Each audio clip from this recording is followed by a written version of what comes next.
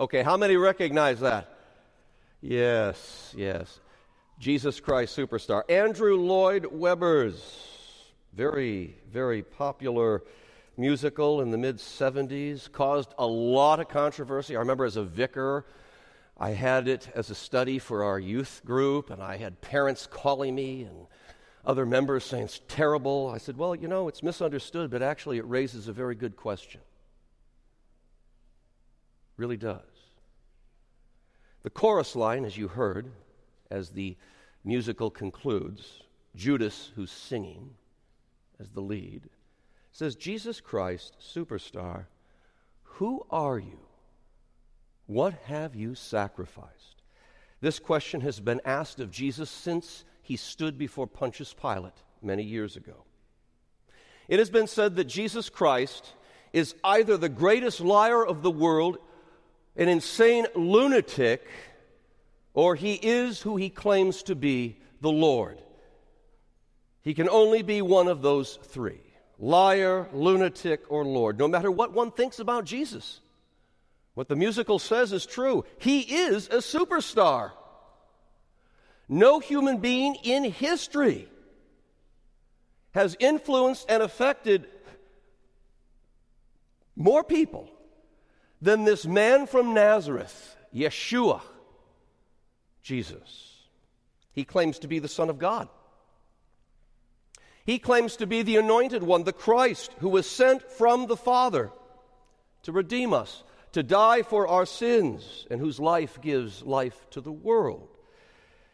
If you think of those claims, it's no wonder that some people would say he's an outright liar, his followers are liars, or he is absolutely out of his mind. But for those of us who believe in his incarnation, his life, death, and resurrection, Jesus Christ is Lord. And everything that he claims to be is true. There's a touching story that comes from the Highlands of Scotland. My wife and I, several years ago, were privileged to go there. Beautiful, beautiful area of the world. Stories about a poor widow and her child. She was threatened with eviction. And so she decides to take this trip on foot through the Highlands. It was about 10 miles, and it had to go over a mountain pass. When she left, it was very balmy, it was mild, but as it so often happens in the Scottish Highlands, the weather turned on her. By the time she reached the summit, it was a blinding blizzard. She never reached her destination. When people were sent out to find her, they found her face down in the snow, almost naked, dead. In a sheltered nook of the rocks near her, they found her small child. He was safe and wrapped in the clothes of his mother. She died that he might live. We heard the prophet Isaiah, centuries before Jesus was born, write these words: "Surely he has borne our griefs and carried our sorrows. Yet we esteemed him stricken, smitten by God, and afflicted. All we like sheep have gone astray. We have turned everyone to his own way. And the Lord has laid on him the iniquity of us all." Isaiah bears witness to the truth of who Jesus Christ is. He is the one who has borne our griefs and carried our sorrows. In the early church, as it developed what we would call the essence of the Christian faith, we call that the Apostles' Creed, the first and primary creed of the church. In the second article of this creed, in a most succinct and direct manner, the church, you and I, confess the truth of Jesus. Say these words with me on the screen. I believe in Jesus Christ, his only Son, our Lord, who was conceived by the Holy Spirit, born of the Virgin Mary, suffered under Pontius Pilate, was crucified, died, and was buried. He descended into hell. This Jesus of Nazareth was born in the backwaters of the Roman Empire in the province of Palestine during the raids of King Herod of Judea and Caesar Augustus of Rome. He was a carpenter by trade and became an itinerant preacher, homeless. He healed people. The religious aristocracy saw him as a threat.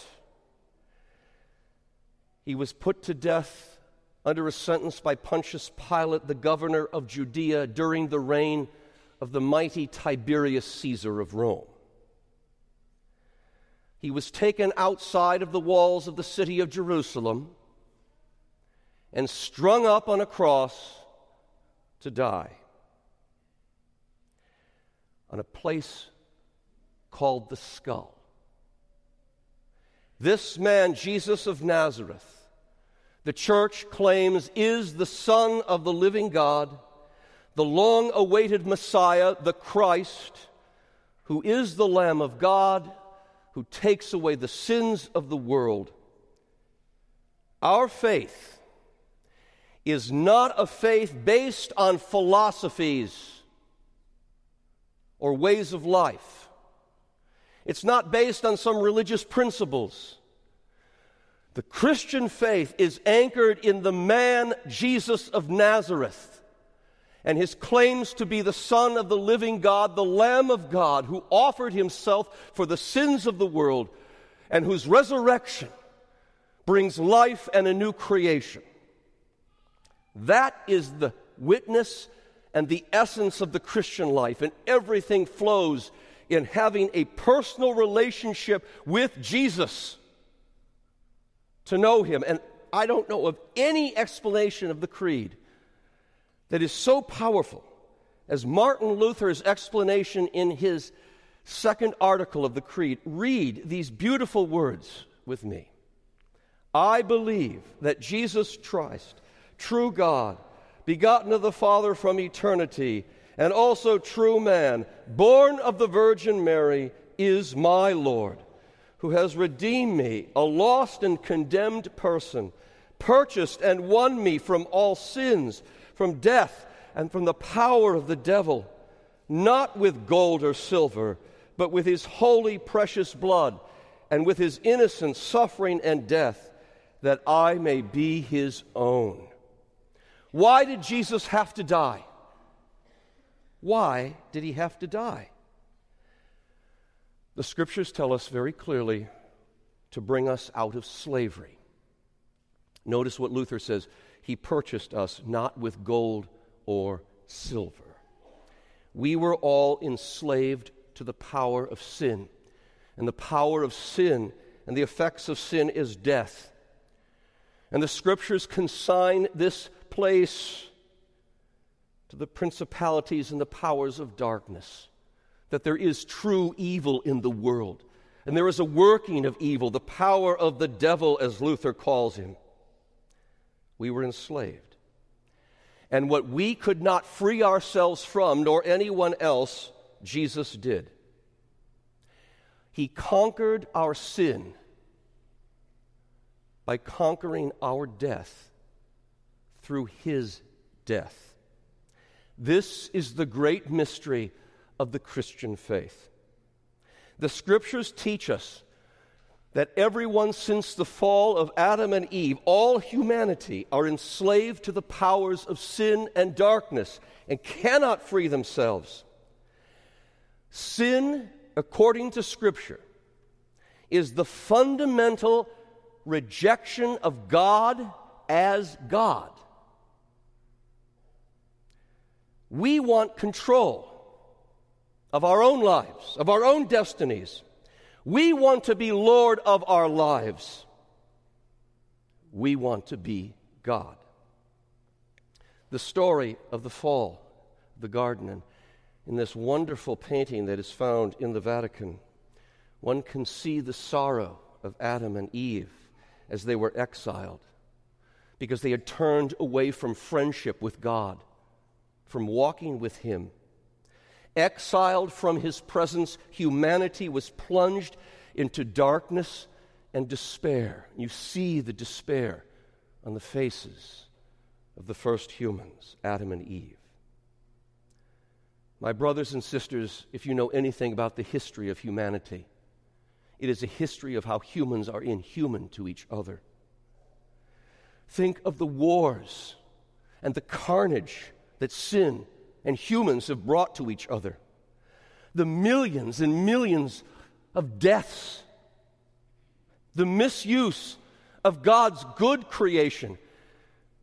The beautiful creation that we heard last week in that beautiful homily that Pastor Davis preached.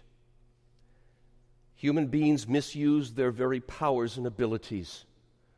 The very gifts given to us by God have been used to turn us against God and each other. Human sin has brought nothing but misery to the human race. There has been division and disharmony from the very beginning, and instead of the beauty, there has been the ugliness. Another name for sin would be selfishness. Sin takes the disguises of greed. It has the face of anger and hatred. Sin is manifested when we desire personal pleasure and we seek and grab it at the expense of another. Even the pity parties we can throw for ourselves. Oh, woe is me. Look what's happening to me. The turning inward. Even that is a manifestation of our self-consuming love or despair. We have lost what it means to be human in a disease that the Scriptures labels as sin. We don't even know what it means to be a human anymore.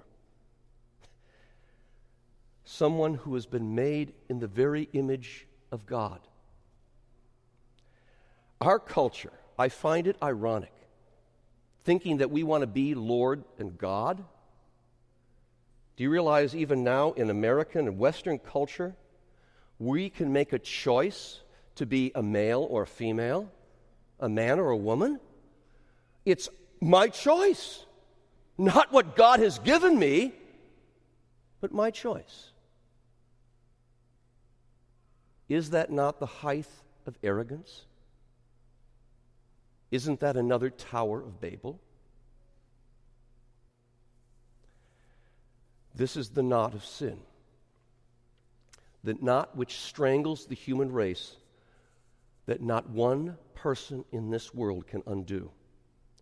No matter how hard we try, no matter what philosophy or religious principles we follow, no matter how good we are or earnest and sincere, the Scripture says we cannot by our power or strength undo the knot that strangles us. The Scriptures basically say this,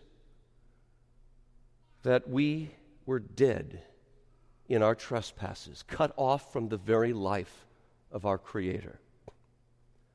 But what we could not do, God did.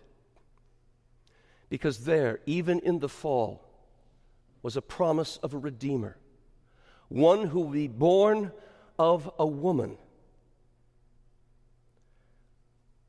And God entered this world through the womb of a virgin, betrothed, engaged to a man named Joseph. And the woman's name was Mary of Nazareth. God so loved us that He sent His begotten Son, His only begotten Son, into the world to undo the knot, to disarm the powers of evil, to do what no human being born in the natural order of things could ever do, to redeem us, enslaved to sin and the powers of death. The Apostle Paul writes these beautiful words. You heard them moments ago. The Son of God emptied himself by taking the form of a slave. Think of that. Being born in the likeness of men and being found in human form, he humbled himself by becoming obedient to the point of death, even death on a cross. Jesus became a slave to redeem slaves, you and me. He became fully human, with one exception: no sin.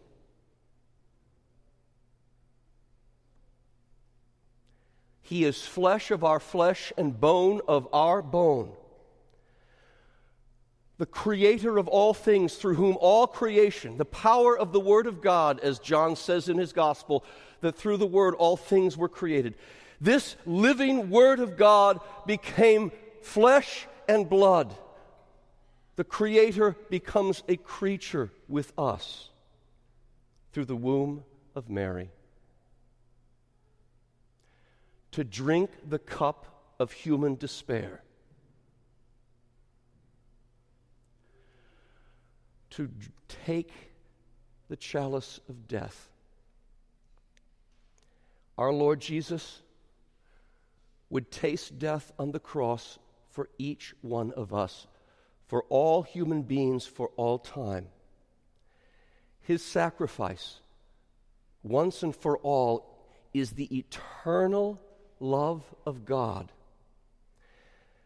so that he could offer us in this Eucharist today the chalice of the blood of his life. In one of the most remarkable, and some consider the most appalling, statements that Jesus ever claimed, in the synagogue at Capernaum, he would say this: "My flesh is real food, and my blood is real drink. He who eats my flesh and drinks my blood has eternal life." No wonder some left him. He's out of his mind. But the body and blood of the Son of God, offered on the cross for the forgiveness of sins, is offered every time the holy sacrifice is remembered and celebrated in the Eucharist. Is it no wonder that the earliest fathers of the Church would call the Eucharist of the communion in the body and blood, the flesh and blood of Jesus, to be the medicine of life, the medicine which heals the cancer of sin and death? For Jesus said, "Unless you eat the flesh of the Son of Man and drink his blood, you have no life in you." One of my favorite liturgies of the church that comes to us from ancient times, we know at least in the 2nd century, the great vigil of Easter. As the faithful gather to celebrate the Passover of Christ from death to life, this particular prayer is recited. And every time I hear it, or whether I'm praying it as the celebrant, I get emotional. This is what the prayer says: "To ransom a slave, you gave away your Son."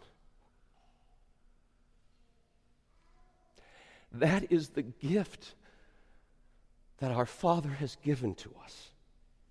So great is his love for us. On the cross upon which Jesus lay dying, nailed there, stretched between heaven and earth, he would say a word that will echo for all time, that heals everyone who believes it. A word that we never deserved. He said, "Father, forgive them. They know not what they do.